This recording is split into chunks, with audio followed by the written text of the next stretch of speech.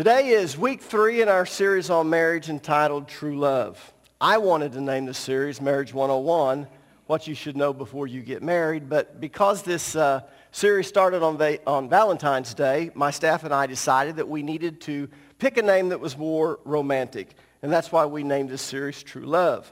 But to be honest with you, the title Marriage 101, What You Should Know Before You Get Married, is a more accurate description of what I've been teaching and what I'm going to teach today and next week.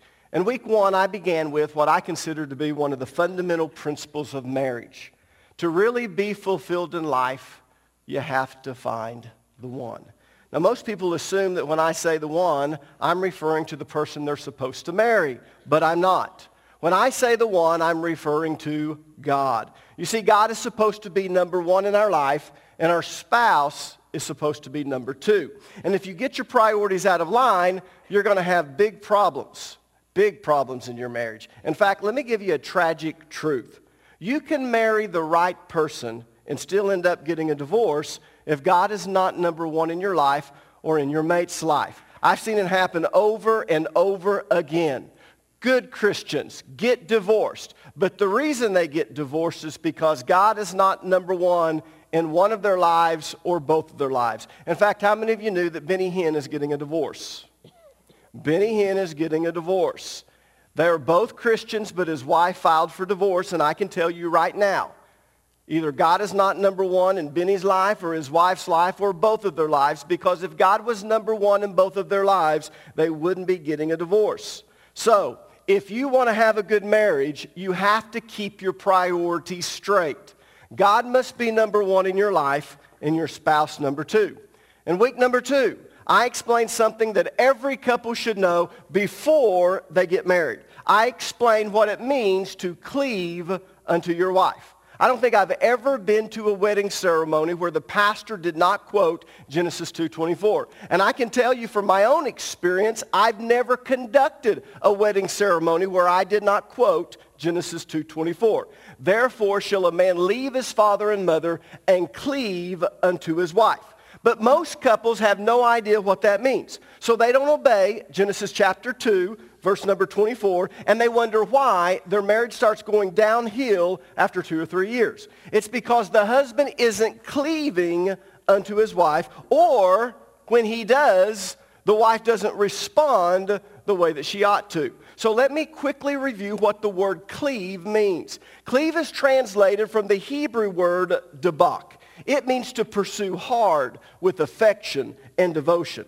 Now, what's interesting about this word is that this is the word that's normally used to refer to man's relationship with God.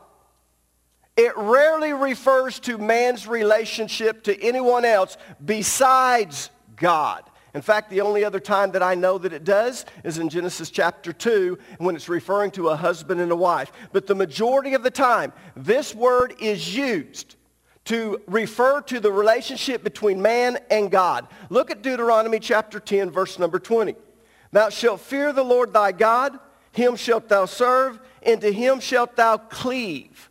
The word cleave is the Hebrew word debak. And as I said, it means to pursue hard with affection and devotion. So I want you to notice what Deuteronomy chapter 10, verse number 20 is really saying. Thou shalt fear the Lord thy God, him shalt thou serve. In him shalt thou pursue hard with affection and devotion.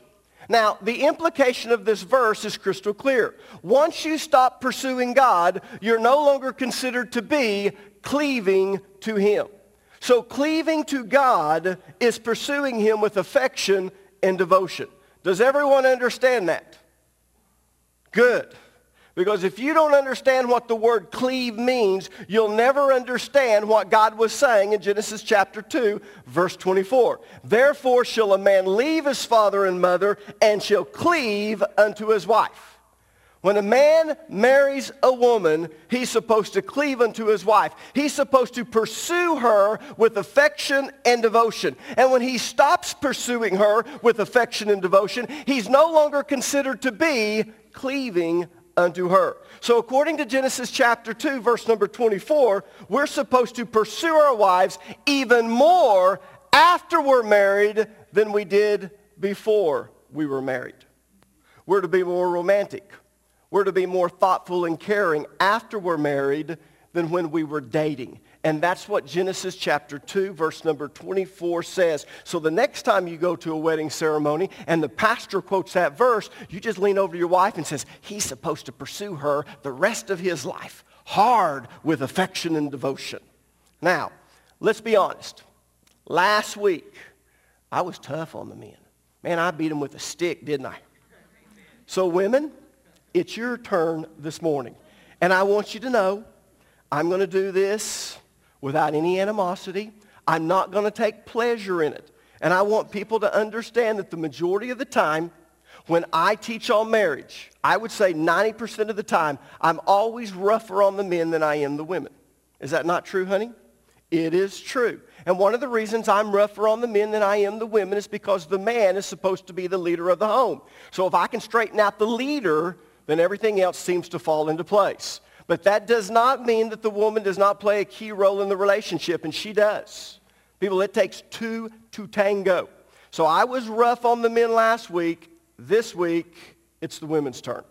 Now, last week I told you that a woman's responsibility, or I should say a wife's responsibility in the relationship, is to be receptive to her husband's pursuit. And I gave you an example to illustrate what I mean by being receptive to her husband's pursuit. Well, this morning I'm going to give you a different example. Let's suppose that your husband is walking into Walmart. And as he's walking into Walmart, on the right, he sees the flowers. So he thinks, well, I'm going to buy my wife some flowers. So when he gets home with all the things that you asked him to pick up, because he wouldn't be going to Walmart unless you asked him to go, he gives you the flowers, and with a big smile on his face, he says, honey, this is for you. And you reply, well, where's the card? Well, I didn't get you a card. You bought flowers and you didn't buy a card? Well, I didn't think about it, but I did think about getting you flowers. Pastor Allen says, if you think about doing something special for your wife, do it, and I did it. Yeah, but I bet Pastor Allen buys his wife a card when he buys her flowers.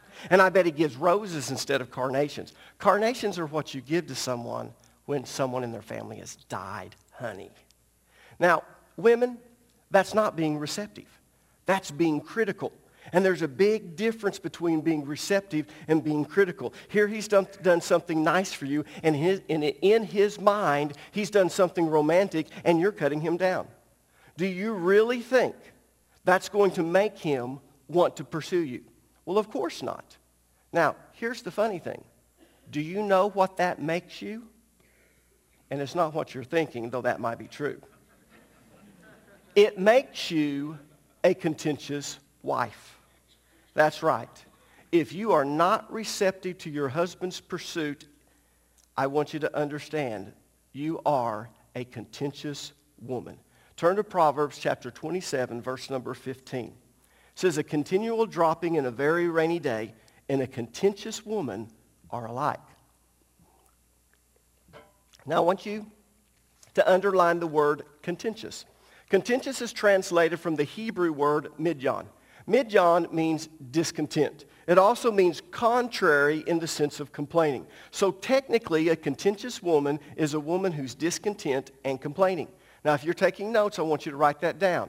And you notice all the men are going, today I'm taking notes. A contentious woman is a woman who's discontent and complaining. Now, in Christ's day, the rabbis defined a contentious woman in a completely different way. They defined a contentious woman as a woman who cannot be pleased. And let me show you why they defined it that way.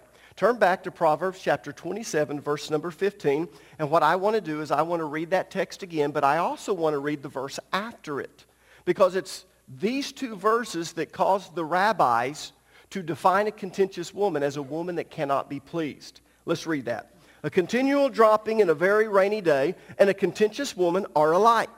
Stopping her complaints is like trying to stop the wind or trying to hold something with greased hands.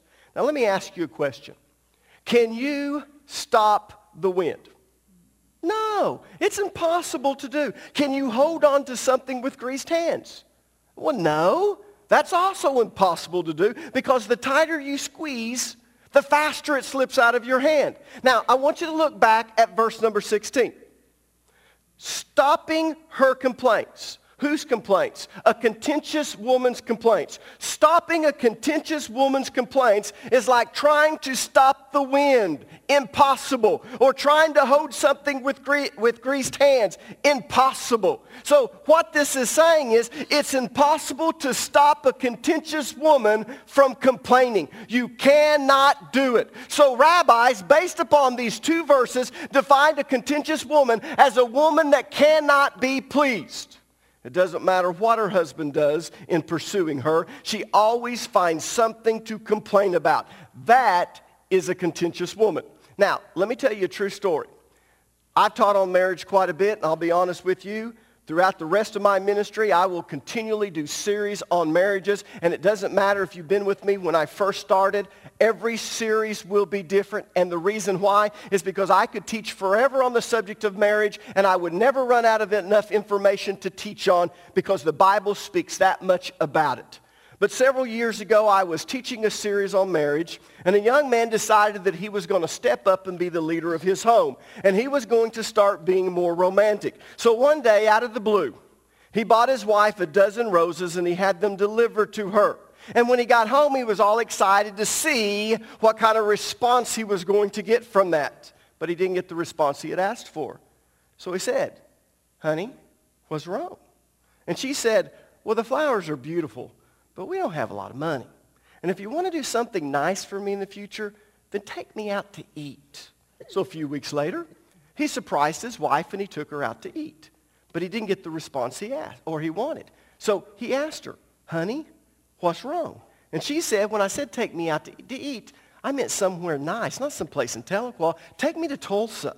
So a few weeks later, he took her to Tulsa. He put down $100 for both of their meals. He took her to the Cinemark to see a movie, and then he stopped for ice cream on the way home. But he noticed that she really wasn't that happy the whole evening. So we asked her, "Honey, what's wrong?"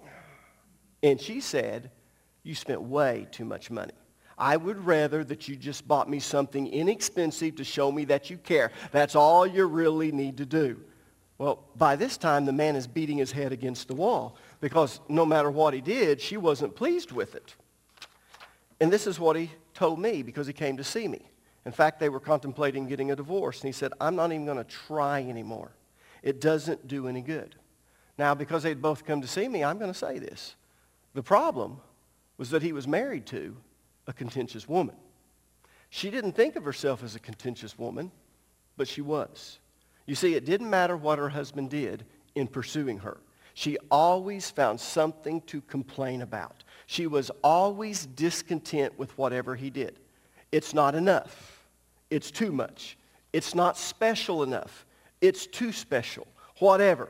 The bottom line is that she was a contentious woman, and she will always find something to complain about. I want you to turn with me to the book of Proverbs, chapter 26, verses 4 through 5, and it's getting quiet out there. Women are starting to get upset.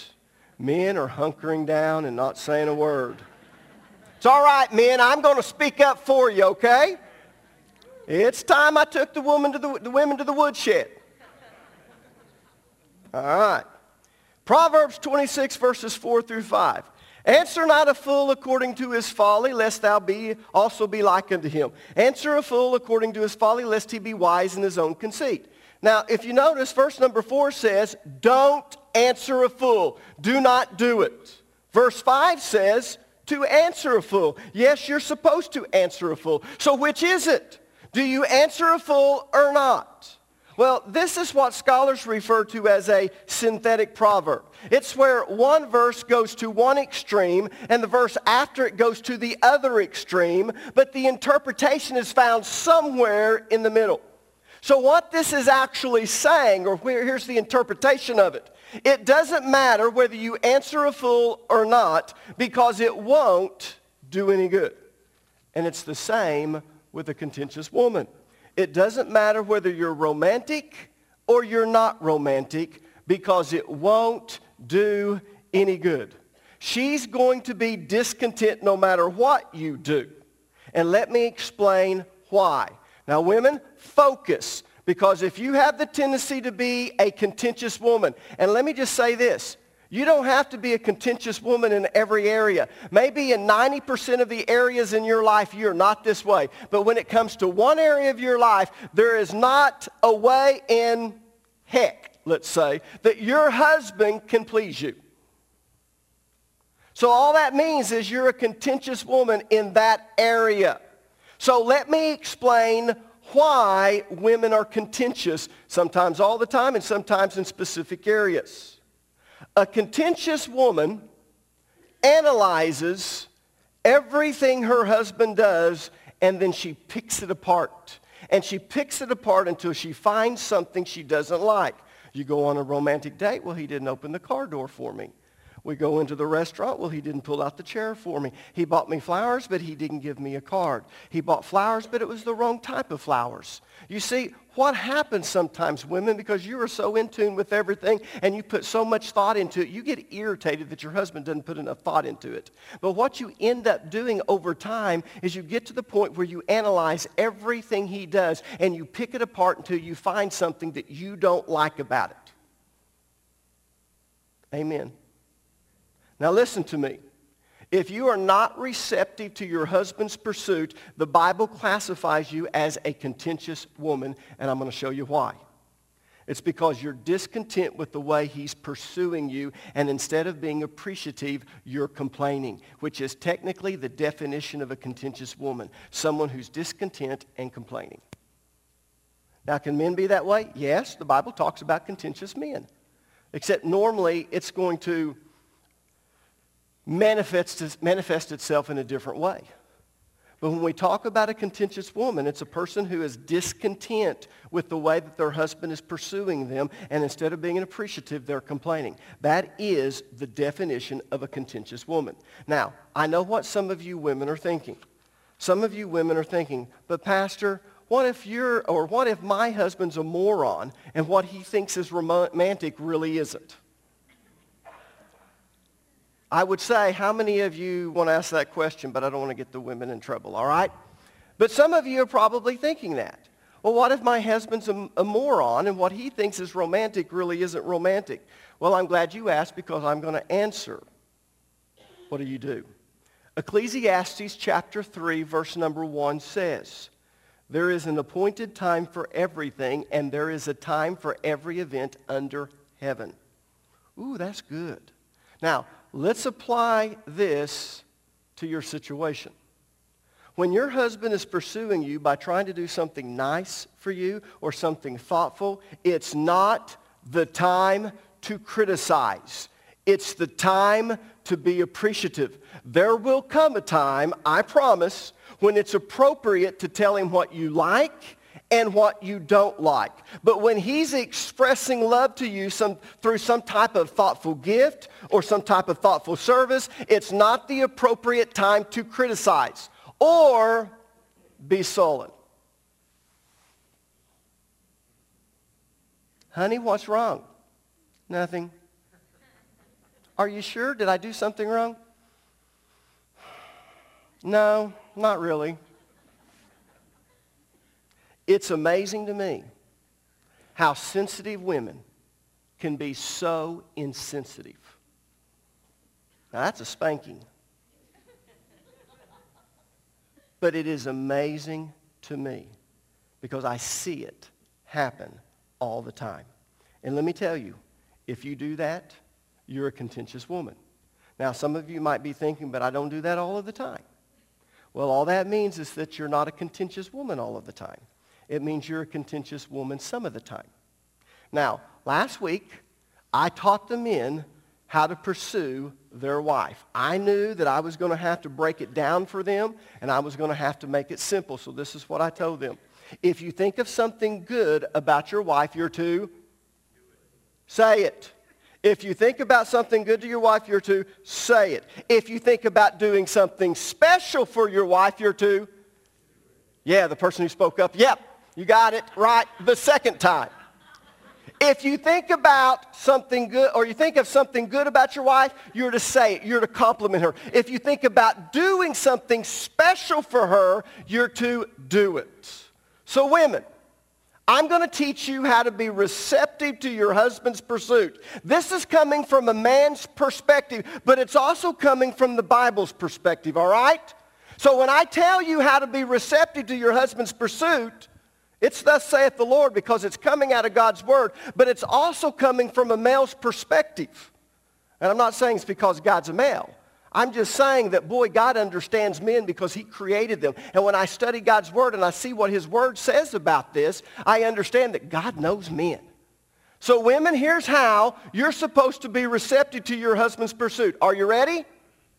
You are to appreciate the thought more than the gift or deed. Wow.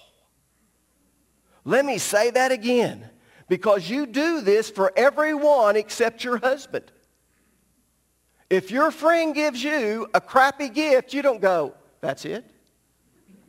That's what you got me for my birthday? Oh my gosh, my kids could have done better than that. No!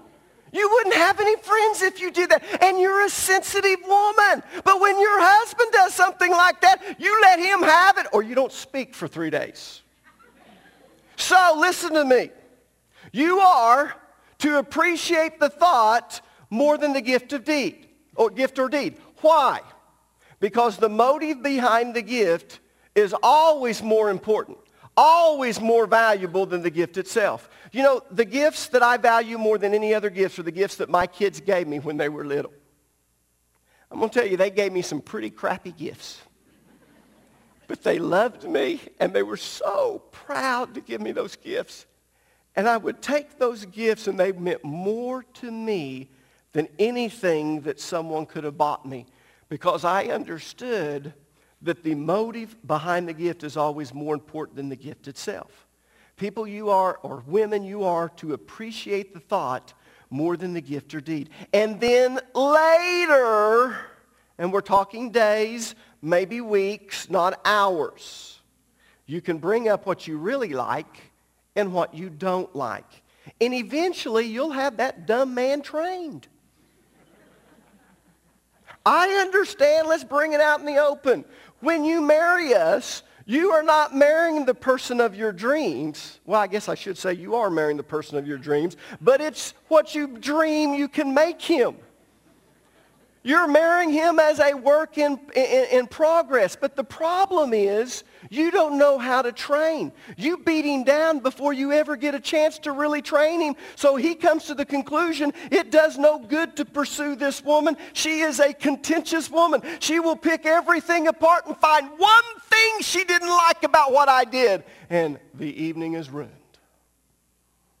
So I'm telling you, later, not talking hours, but talking days or weeks, you can bring up what you really like or don't like. 2 weeks down the road, my wife can tell me, honey, you got me a 6-inch cookie cake, and that was so good. I was so pretty. Next time you do that, oh, I love them. Get me a 13-inch one, would you? And I go, okay, 13-inch, take a note. Should I have already known that? You betcha. I should have known that. But you know what? Men are kind of stupid. It takes us a while.